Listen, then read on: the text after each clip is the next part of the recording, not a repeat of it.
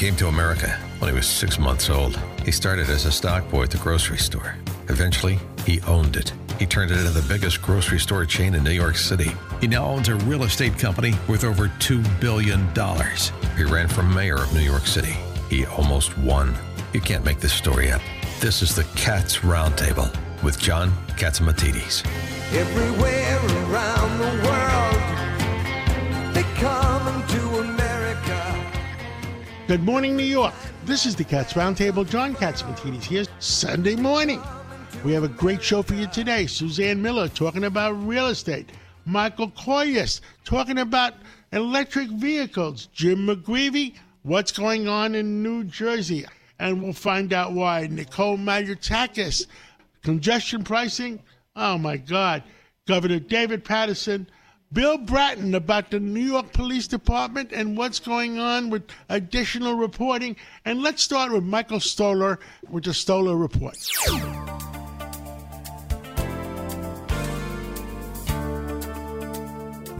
Hello, this is Michael Stoller for the Stoller Real Estate Report on the Cats Roundtable. Today I have somebody who is a Brooklyn-born individual who operates in Brooklyn and is, at one time, I used to call him the king of Montague Street, but is anywhere in Brooklyn that everybody knows, the managing partner and founder of SV and CPEX Real Estate, my friend Tim King. Thanks for being here. Thank you for having me, Michael. Good to see you. So you were born in Bay Ridge, Brooklyn, correct? At Bay Ridge Hospital. Where was Bay Ridge Hospital? I didn't even know about that. It's currently a nursing home on Ovington Avenue between 4th and 5th Avenues. So, you know, one of the things that you've done over your long career is that you were an innovator by bringing a Manhattan firm to Brooklyn. Let's talk about that.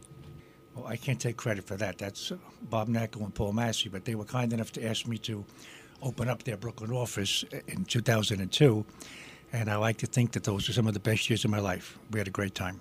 Now, as we were saying on the phone the other day, real estate is local. Downtown and Bay Ridge is leased. What's going on today in different sections of Brooklyn? Because people know about downtown. What's really happening downtown and all over Brooklyn? So all over Brooklyn's a pretty general question, and I like to think that Brooklyn, or as I like to call it, Kings County, is for the most part flourishing in every area. And you make a good point. I think some of the pockets that people don't think of outside of the trophy names are in many ways flying under the radar, but flourishing in their own right. Now, with regard to that, you were in, as I said, you were in downtown Brooklyn. Now you're in Bay Ridge. I mean, your headquarters, but it doesn't mean that's where you're doing business. You're doing business all through the city. So what's really happening in the Bay Ridge area? Okay, a number of years ago when we were young, you didn't have urgent care centers. You didn't have ambulatory care centers. What's happening with the healthcare market in Brooklyn? So the healthcare market is kind of the flavor of the day. They're almost like the cell phone stores, the video stores, or the banks of yesteryears. Healthcare is a pretty booming industry, and I think that you're seeing proliferation that's already happened of urgent care. And I think you're seeing a lot of the major hospitals expanding into smaller facilities outside of Manhattan to better serve their patient base. Right. Especially, NYU Langone, New York Presbyterian, all of these hospitals and the Northwell system are growing by leaps and bounds. You've recently got involved with the leased space to NYU Langone. Let's talk about that for a second. Thank you. That is correct. It's an interesting property on 88th Street in Bay Ridge, where one of the more enlightened builders that I've ever met created a very, very unique property for any place outside of what you may think of as Manhattan or downtown. It's probably the nicest space in South Brooklyn. It's not probably, it is the nicest. He did some very innovative work in the building with terraces, landscaped roof, intelligent elevators, and a lobby that probably should be on the cover of Architectural Digest. And before completion, and he worked through COVID to finish the building, we leased about 40% of the building, or 20,000 square feet, to NYU Langone. Now, a couple of years ago, I think you were involved with the near the Bush Terminal area with regard to a Bed Bath & Beyond. Let's talk about that. It was an interesting project and where it is today. Well, sadly, they're no longer there today. Right. But that was a great project. That was Marvin Shine and his partner Sal, who had taken over a property that had been vacant for quite some time. In fact, when I first visited, there were pigeons flying through the building, and I was able to help them by bringing Bed Bath & Beyond and Saks Off Fifth to the building, which together was almost about 150,000 square feet of retail space, and was a real shot in the arm for that part of Brooklyn, which in Sunset Park is still one of those kind of under the radar, but very, very strong, both on the resi and retail side. Now, who's the retail in the space now? It's being marketed. It's currently vacant. Okay. With regard to other space, people talk about different sections of Brooklyn. Some of them are really not in the press a lot, like Coney Island. What's your thoughts about Coney Island? So Coney Island is, again, one of those areas where there's been tremendous residential development over the last decade or so. The city spent $1 gazillion renovating the subway station. It has the Atlantic Ocean, one of the most beautiful beaches and boardwalks in the world. So for someone who's looking for an opportunity that maybe doesn't have a trophy name attached to it, Coney Island is one of the places where I would go and kick the tires. Okay, with regard to downtown Brooklyn, a number of years ago, office buildings were built at Metrotech and other locations over there. Are those buildings or others being converted to residential today? I don't think I've heard of any building that is being actively converted to resi. Now, with regard to new office buildings, I believe in downtown Brooklyn there are a couple of new office buildings that opened over the last maybe the last year or so. Well, one of them would be 1 Willoughby Square, which was a property that I had sold to the land to JEMB Realty, and they built an extraordinary property there opposite the Albee Square Mall, and I do believe that they're having great success with leasing, and part of it is because, again, they've created a better mousetrap. Now, with regard to that, what's your thoughts about all of the construction on Flatbush Avenue? I think over time it'll all be occupied, it'll all be full, and I think people are going to be happy. You mentioned Flatbush Avenue. It's kind of interesting. Some 30-odd years ago, I sold a property by Brooklyn College, by the Junction neighborhood. The same family still owns the property. Back then, I rented about 7,000 square feet to SUNY Downstate. They've occupied it ever since. They're now leaving. I'm looking to lease the space for the second time. So, it's a cycle. Everything moves around over the cycle. I'd like to thank my friend Tim King for being here, and I'll see you next week. Thank you, Michael. The Cats Roundtable. With us today is Suzanne Miller. She is the founder of Empire State Properties, a boutique real estate firm in New York. And she's with us to give us an update of what the heck is going on in real estate in New York. Suzanne Miller, you tell us what's going on. Hey, John, thanks for having me. It's a very interesting time because I guess we're going to survive till 25. Right now on the residential side, there's just not a lot going on. Transactions are down like 30%. I think people are afraid we have an election year going on, so sellers are afraid to list and buyers are afraid to buy. So we're just sitting with like 30% less deals this year than last at this time. And what we're not seeing, what people are not talking about is that on the sales side, there's a lot of private deals going on. Like sellers are not discussing their closing costs. They're giving back money after closing. They're charging extra furniture. So the market's down about 10%, and that is but we're not really seeing what's truly going on the sales side. So the market, you're saying that the market is 30% softer than you felt in the past, in the last year? It's 30% softer regarding closed deals, but the sales prices are down about 10%, and that does not include the private deals happening between the landlords and the buyers and the sellers. It's private deals, so that it doesn't bring down the value of the property. You know what I mean? Now, on the rest of the real estate market, besides apartments, are sales up or down? Because it's kind of if somebody's going to pay 7 or 8% interest rates to the bank, it would have to be a much better deal, wouldn't it? Yeah, it would have to be a better deal. But what you're seeing that is people just not listing. They're afraid to list their property. Did you see, I'm not sure all of your listeners saw the 60 Minutes this day about they're saying vacancy on the office are down 50%. I'm sure you all saw that on the BC buildings. But they didn't talk about is, and this is an interesting thing, is that the high-end buildings like 245 Park Avenue, they're getting like $150 a foot. So the high-end buildings are doing so well, but most of the 50% that they're talking about are the B and C buildings, which we're going to hope we're going to change and convert them. There's so many sitting around. Anything else you want to tell all the New Yorkers about New York real estate? I think it's interesting that in this whole, suits thing and COVID, it's interesting that the people that were living around Park Avenue and the downtown area a lot of them have moved to Westchester. So that's why the Park Avenue South location, those buildings are not doing well because so many of those yuppies left and they all went to Westchester. So the buildings around Grand Central are doing so well. That is why Midtown around the 40s is like on fire. They were getting like $150 a foot. And I think that's interesting to see the gentrification of people moving in and out of the city. That's what I'm following.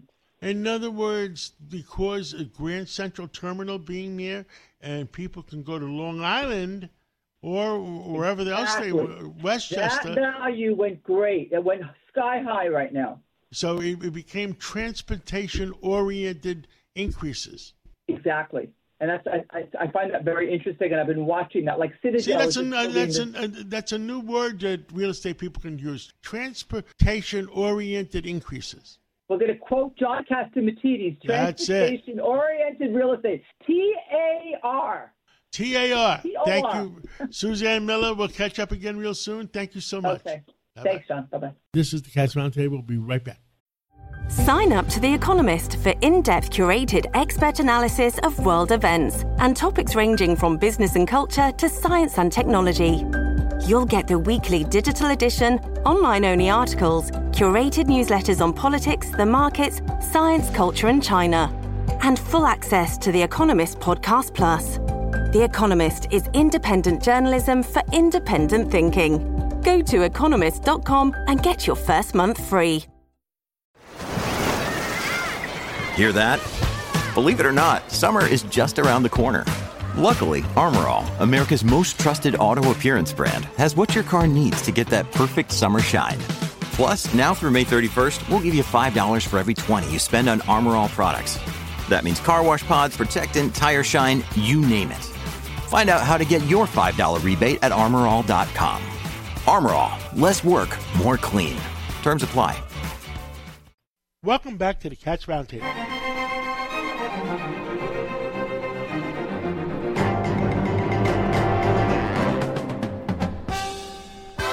With us today is Mike Corlius, and he's with the Wall Street Journal Automotive Division. Mike, good to talk to you again, and we're calling you for an update. What the heck is going on with these electric vehicles? I understand there's problems all over the place, especially in Chicago with the when it gets extremely cold. Yeah, well, thanks, John. It's been kind of a rough couple weeks stretch for electric vehicles. I mean, that was probably the highest profile problem was these chargers in Chicago. This is probably about 10 days ago.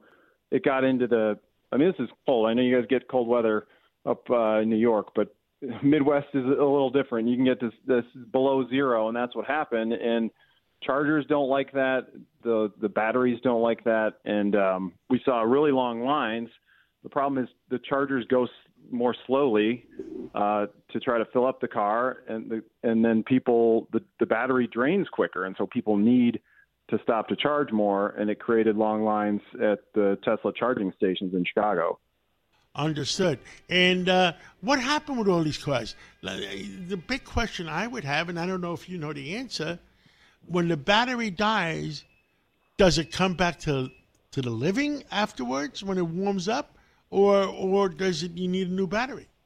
You just need to get someone to come out and charge it like you would if you ran out of gas on the side of the road, which is more difficult to do with an electric car.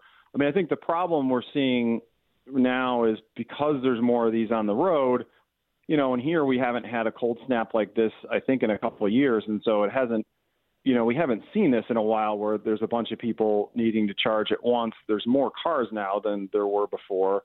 And a lot of people buy these cars without really understanding. There's something that you can do with a Tesla where you can kind of warm up the battery so it takes a charge more quickly.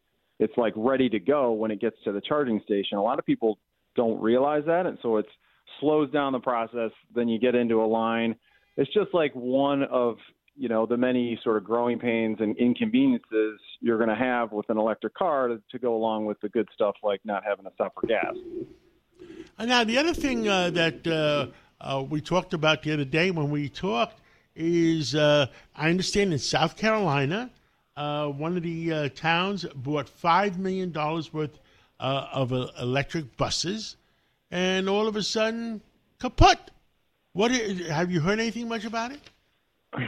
Well, I know that it's costing them a lot more than they expected to put these buses into service, and I think there's some reasons why some cities want to start to convert some of their fleets to electric. I mean, first of all, there's federal money flowing for this, so they can use some of the money to buy buses.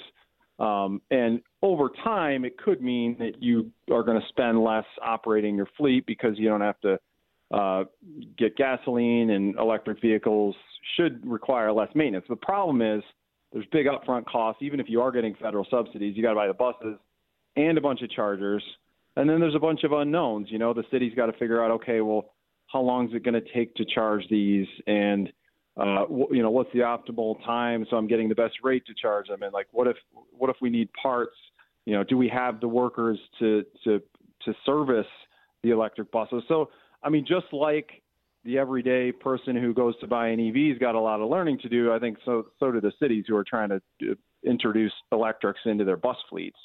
Now, I look at the stock market ticker, the old-fashioned way that we talk a ticker, and Elon Musk's stock was like Tesla stock was almost 300 a couple months ago.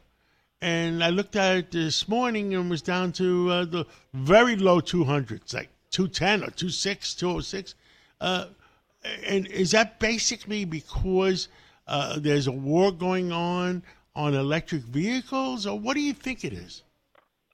I mean, that's a big part of it, John, is the price war that really Elon Musk has started. And a lot of people, and this has been going on about a year now, and for a while people were trying to figure out, okay, is this, what does this mean? Does this mean that there's a drop-off in demand? And I think that question's been answered. I think he is having a harder time finding buyers. That's the only reason generally that you cut prices. And so I think that Tesla, even though it's still, worth 10 times the amount that GM or Ford is, investors still think that there's a long way to go with electrics, and Tesla is best positioned.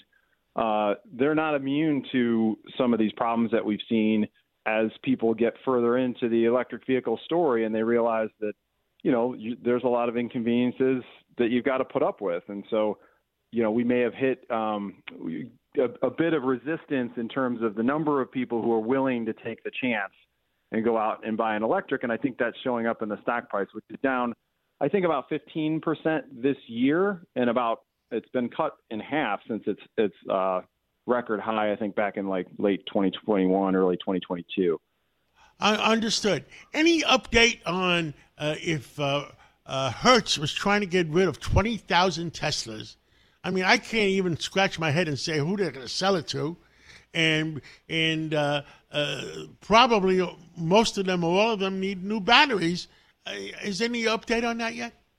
Yeah, the batteries I'm not so sure about. The batteries are probably fine because they're relatively new cars. But, Tesla or Hertz was ditching a lot of these cars. I'm sure a lot of them are Teslas because they were more costly to operate than they expected, and there wasn't as big a demand from rental customers as expected. And so they're going to have a tough job with this because resale values of EVs have really fallen off.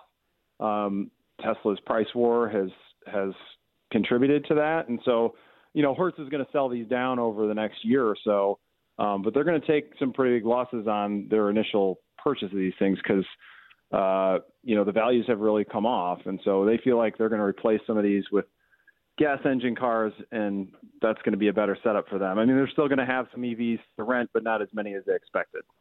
Mike Corlius, Wall Street Journal, anything else you want to tell the American people this Sunday morning?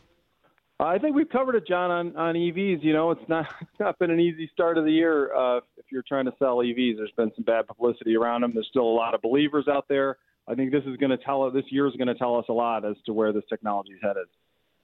Well, thank you so much, and we'll catch up with you again real soon. Appreciate it, John. Thanks. With us today is Governor McGreevey, and he is running for become the mayor of Jersey City. And Governor McGreevey, do I have to call you mayor after this? John, that would be the nicest thing that anybody ever called me. Jim is just perfect, but thank you.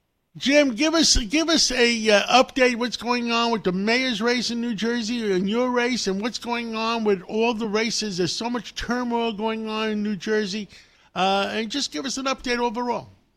Sure. I think, John, for Jersey City, God willing, what I'm interested in doing is providing sort of a traditional nuts and bolts, hands-on mayoralty, and that is to be accountable to people, to be responsive, and to make sure that, when people have needs, whether it's clean streets or whether it's, quality schools and their kids are getting a good education, or controlled development and even, working class affordable development, I want to be the guy who's not particularly, sexy or fancy, but hands-on and basic and delivers a product. The guy who makes sure that the streets are well striped and paved, that the traffic lights, that speeding is enforced, that municipal government works. And, the great thing, John, for me, is Jersey City, where, my grandparents and my parents, I remember when we first started reentry, it's like all these other basic services that we were providing for these people, but it's like making sure that they work in tandem, whether it's addiction treatment, whether it's mental health, whether it's housing, whether it's job training. So it's not necessarily fancy, but it's important stuff, and rolling up your sleeves, digging into it, and making sure that it works. And the same way that, God willing, reentry works, I want to do that. And then also sort of bring to bear, the state of New Jersey, bring to bear the federal government. You have the Infrastructure Investment Act that was passed on a bipartisan basis in Congress. Well, a lot of that money in terms of the Hudson Tunnel, a lot of that infrastructure is coming through Jersey City. So you want to make sure that Jersey City's, that their interests are protected, but that hopefully you put young men and women to work. You give them a career, particularly on the tunnel, which is going to be a 15-year project. So you want to leverage, if you will, those federal and state relationships so that you build good, solid bones in the city. Statewide, I think, John, people are looking obviously at the congressional races. They're looking at the national race. And people, in 2025, you've also got the gubernatorial race. Governor Murphy he served his 2 terms. So I think you've got a lot of dynamism. And then you also have, in terms of this year, 2024, in addition to the presidential race, you'll have the U.S. Senate race, in addition to the congressional races. So, now, are all those people running against Robert Menendez? When is that primary? Great question. That primary is going to be this year, this June of 2024.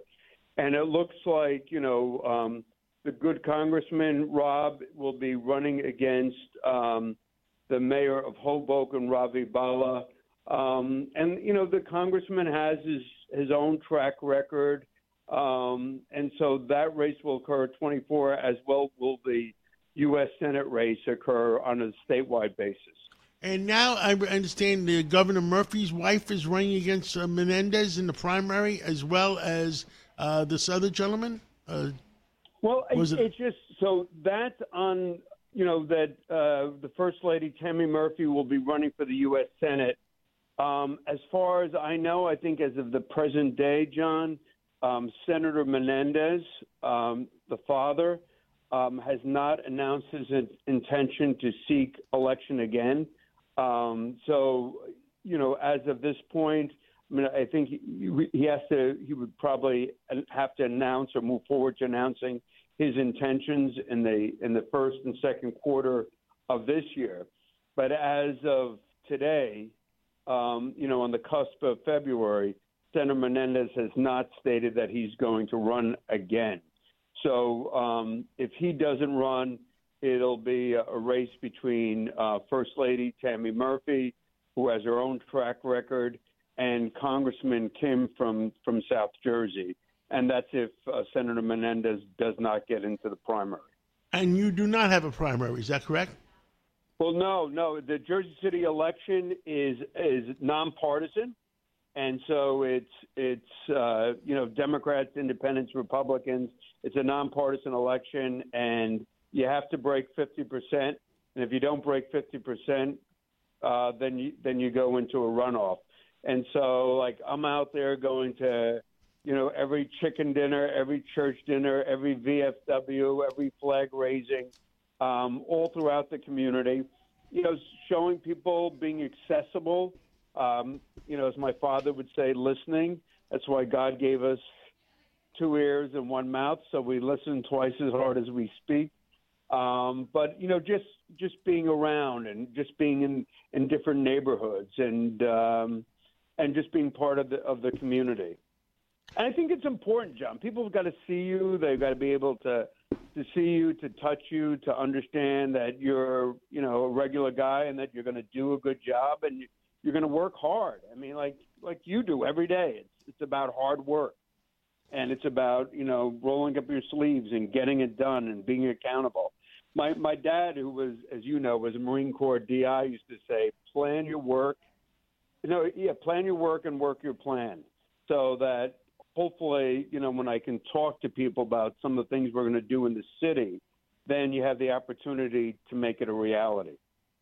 Governor McGreevey, thank you so much. As everybody knows, in both states and all states that I'm supporting you, you've been a good friend for many years. God bless you. God bless him. And thank you, John. And thank you for everything you do for the community and for so many. I can go on and on embarrassing you, but in any event, thanks, my friend. Thank you so much. All right. God bless. God bless. Be well. This is the Cats Roundtable. We'll be right back. Welcome back to the Cats Roundtable.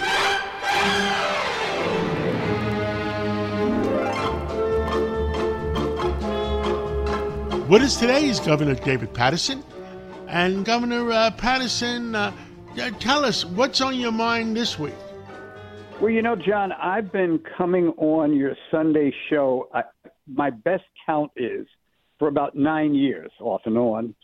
And during that time, I think you would agree that I don't take every opportunity, as some do, to criticize former President Donald Trump.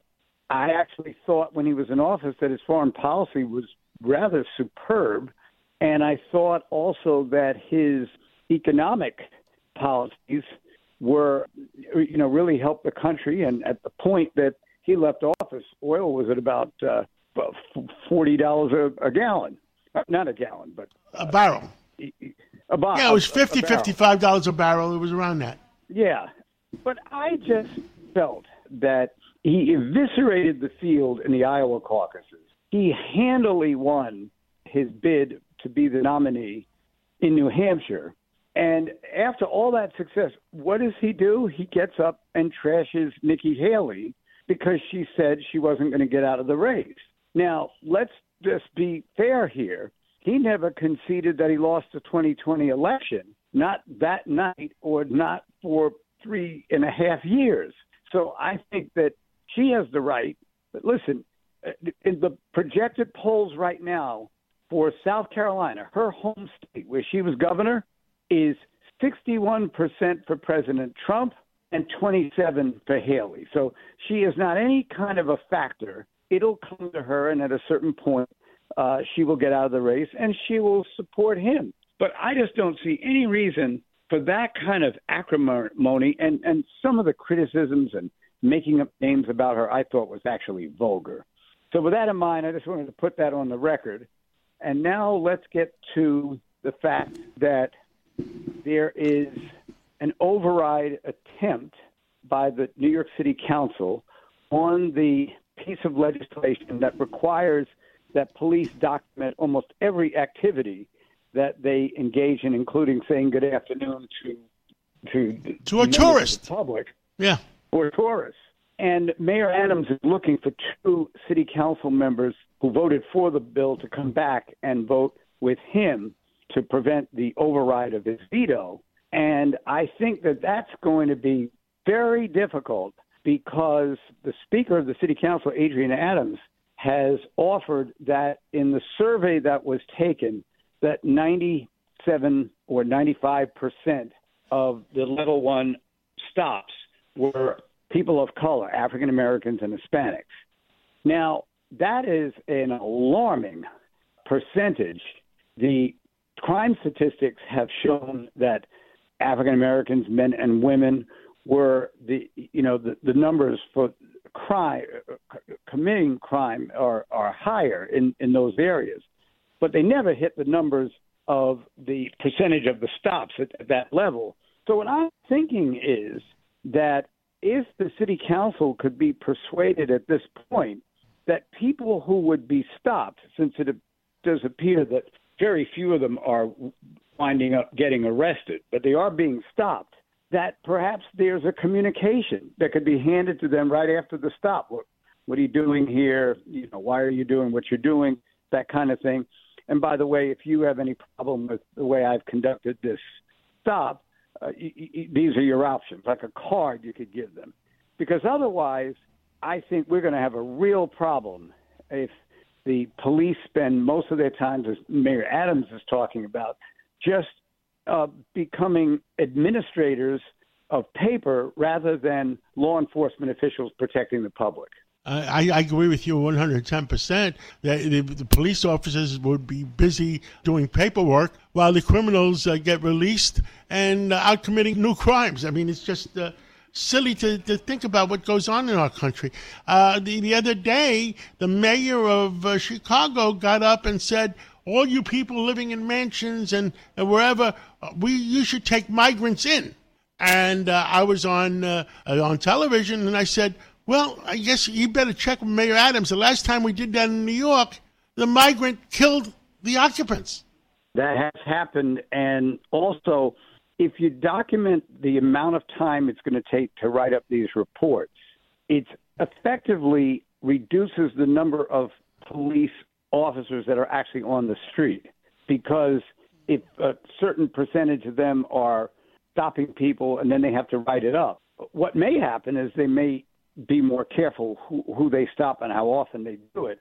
And that actually would be good. But to have a mandate to that effect is really micromanaging the police department at the street level, which I think is done, but it should be done by uniformed officers and people who have law enforcement experience and not statistics. Agree 110%. And Mayor Adams has said he has given the budget back to the police officers in the fire department and is holding back on the libraries, which is only like $20 million. I don't understand, why he's holding back on the libraries. Anything else on your mind? Well, that's kind of interesting because what happened really was it happened with the state budget and the city budget when the governor and mayor came to the point of view of what they'd have to cut and what they could keep. And Mayor Adams was talking about the cuts all the way back in October. The economy nationally and even in New York has improved for the past couple of months.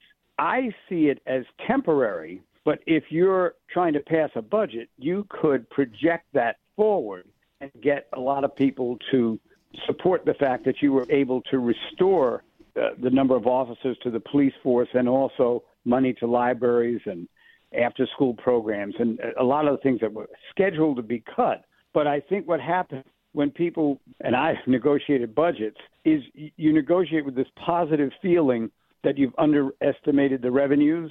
And as I had to tell colleagues in Albany, rarely do we ever underestimate the revenues. What happens is that people overestimate the revenues and then wind up with deficits. And that's how we get into the financial problems that we had. The other problem coming that not everybody might not have heard of is the MTA has announced the last couple of days that they're going to, because ridership is down by 20%, they're going to raise the amount of the ride. Yeah, and that's going to really hurt a lot of people. It's going to add to traffic. They want to stay. They want to stay even with the with the congestion pricing? Will be congestion subway rides? Yeah. I'm joking. No, I understand. Well, that's the state of affairs for Thank you. This week. Thank you, Governor Patterson. And I enjoy talking to you every Sunday. And God bless you. And we'll catch up again soon. Take care. The Cats Roundtable. With us today is Congresswoman Nicole Maliotakis. Nicole, there's so many problems in our city, our state, our country. Where do you want to start? Well, look, John, I think what you're seeing in New York City is a lot of people pushing for, common sense policies, and people are rightfully angry because they're seeing that they're getting hit at every turn. The migrant shelters become a disaster. I propose solutions to this. We've sued. The mayor simply can look to now start phasing out these shelters if he wanted to. And that's what we have to continue to push for because it's become so unsustainable where we're seeing services cut from citizens. And we can stem this flow today at the border if we were to pass our Border Security Act that passed the House and the Senate. And I'm hoping that we'll see a bipartisan resolution and with the Senate so we can just resolve this issue. And really how we resolve it, quite frankly, is just undoing the executive orders that President Biden put in place that allowed for this open border process. I understand that the Democrats are pushing that they should have a minimum amount of people they can bring in a day undocumented. I hope it's better than that. Look, John, what they're pushing for hurts the people who came to this country and have been waiting. They did everything right. In fact, I met one of those individuals this week. I met a constituent of mine who's here legally. She's got work authorization. She's been here since 2017, and she has been waiting for her asylum case to be heard. And it's a clean-cut case. She's a political persecuted individual from Belarus. And she's been waiting since 2017. And what's happening right now is people like that who've come legally and have been waiting patiently are being pushed to the back of the line in the immigration system, which has become so inundated. The president's policy as of right now is a last-in, first-in approach. So that means the people that are coming over the border, right, paying thousands of dollars, by the way, to the cartels to be smuggled over the border, they're being heard first in immigration court, which means all those people who have come the right way are being pushed further down the line. It's not right, John. We have to incentivize people to come the legal way. And how do you do that if you're giving priority to the people who came the wrong way?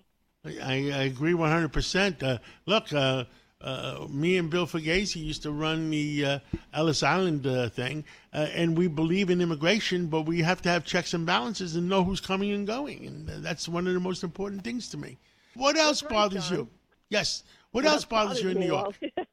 Well, look, what's happening right now is with congestion pricing. As you know, there's a front from both New Jersey, Staten Island, and Lower Manhattan. We're all suing to stop congestion pricing. I'm glad to join Borough President Vito Fasella in this effort on Staten Island. And we're trying to see what we can do to stop this because they violated federal law, John. And that's the important thing for people to recognize. We have a National Environmental Review Act. It was not filed properly. They were supposed to go through a environmental impact study.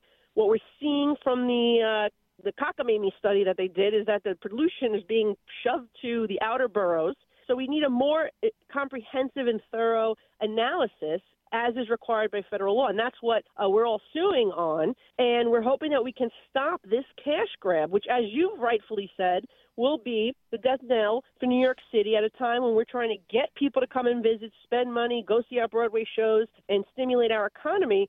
This is going to make it more problematic for people to come into the city.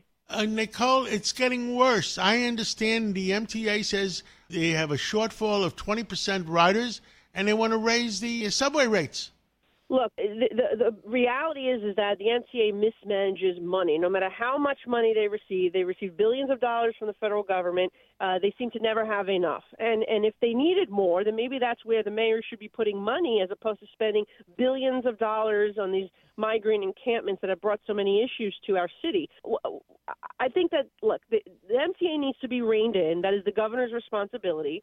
I'm hoping that we can get the MTA chair to Washington for a hearing to really try to hold them accountable for every penny that the federal government has given them, which clearly didn't go toward what they were supposed to go to, and that's why they're in this situation. But they want people to ride the subway, make it safe. That's how you get more people to ride the subway and enforce the laws. You have people jumping turnstiles. They're giving out free Metro cards, by the way, right? They say you want people to pay, and then they turn around and give free Metro cards away. And that's why they're having the problems that they are financially. Nicole Mayotakis, thank you so much, and keep fighting for all of our citizens in New York. Let's hope we can save New York. Thank you so much. Thank you, John. This is the Cats Roundtable. We'll be right back. Welcome back to the Cats Roundtable.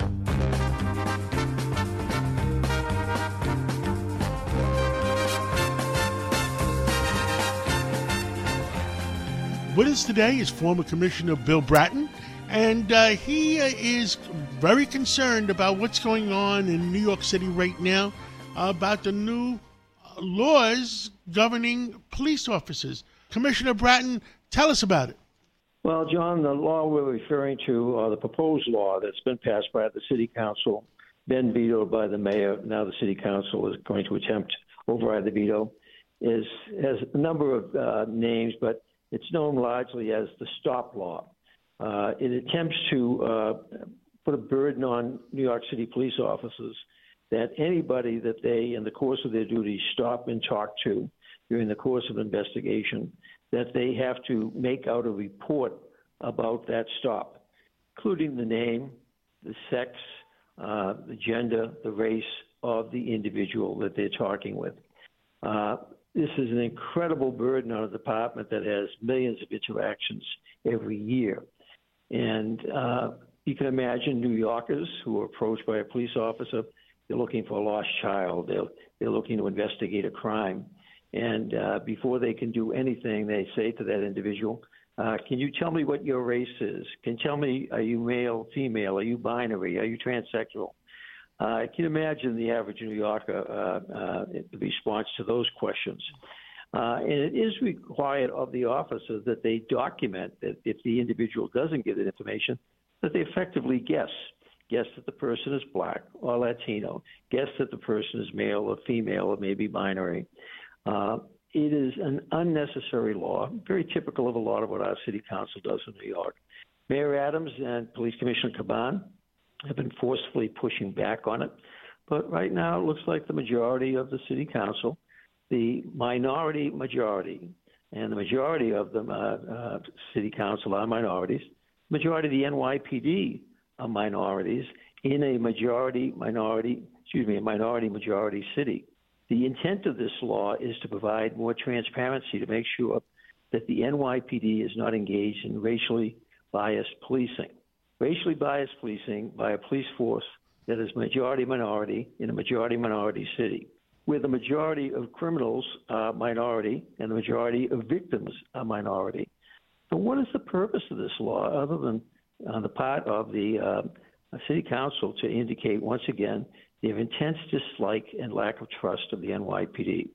So I have gone on so long with this, I have smoke coming out my ears thinking about the foolishness and uselessness of this bill. I mean, it sounds crazy. I mean, they'll be doing paperwork when there's other crimes being committed. Exactly. And also, we've been encouraging, I know going back to my time, Ray Kelly's time, we've been supporting community policing, neighborhood policing, where you want your cops to talk to the community, to engage with the community.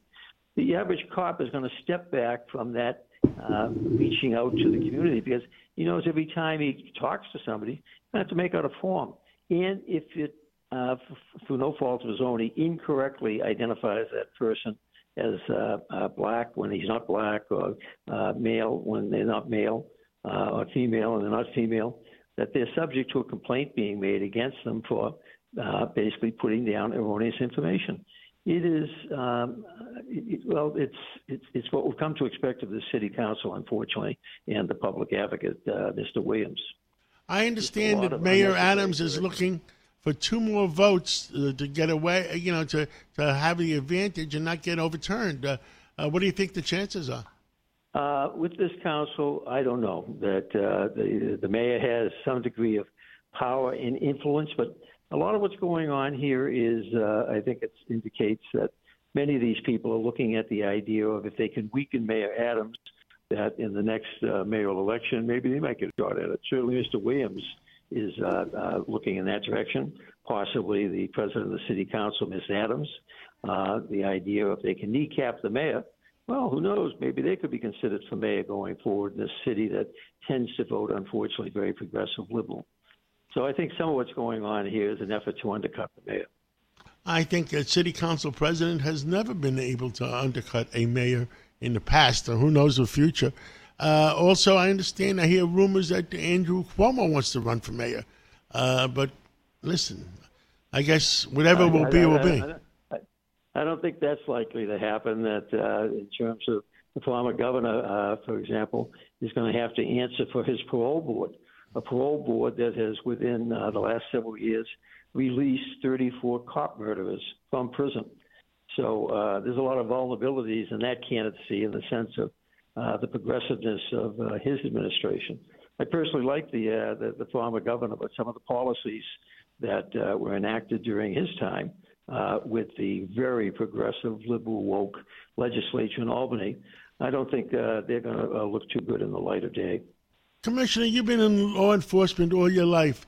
There was an article today in the New York Post that the FBI is being influenced by its civilians to hire woke culture FBI agents. Wasn't that incredible? If there's any validity to that, and I know every agency is attempting, my own agencies, we're constantly trying to hire more minority candidates, more female candidates, more gay candidates, but you want qualified candidates. You don't want to just have a numbers game. And that article basically inferred that the FBI, in an effort to meet the numbers that are expected, is basically reducing the quality of their agents. That's the last thing you want to do, since that agency is under such incredible attack from all sides over the last couple of years. So I hope that's not the case, but I can understand the pressure that the FBI director is probably under. Well, I agree with you, and like I've said in the past, if the FBI director is made to do something unreasonable by the civilians, he should stand up and tell that to the people and resign if necessary. I mean, it's crazy what's going on in our country, Commissioner. Yeah, because when you're the head of an organization like the FBI, the police department for that matter, you have an obligation to stand up for the organization and do what's right for it and for the public. And this whole world that we're engaged in recent years of attempting to right the wrongs of the past, if you will, and advance the interest of minorities, well-intended, but you have to do it in a way that you don't diminish respect for those minorities by putting into place people who just don't have what it takes to do the job. That doesn't serve them any good. And I've seen that time and again where that has happened. We've had an affirmative action appointment of somebody that is totally unqualified. No, fair is fair. Put good people in, no matter what their color or race or background. But don't just try to do the numbers game. Thank you so much, Commissioner. Thank you for everything you've done and continue to do for and speak out for our citizens, and God bless you. Thank you. All the best. Thank you, John. Bye-bye. The Cats Roundtable. If you ever miss a segment or want to hear it again, go to WABCRadio.com, go to podcasts, go to minicasts, and play back your favorite segment. Thank you for being with us for the Cats Roundtable Local Edition, the #1 show on Sunday mornings in New York. Keep listening to us for the Cats Roundtable National Edition between 9 o'clock and 10 o'clock. So we'll be back to you in a few minutes after the news.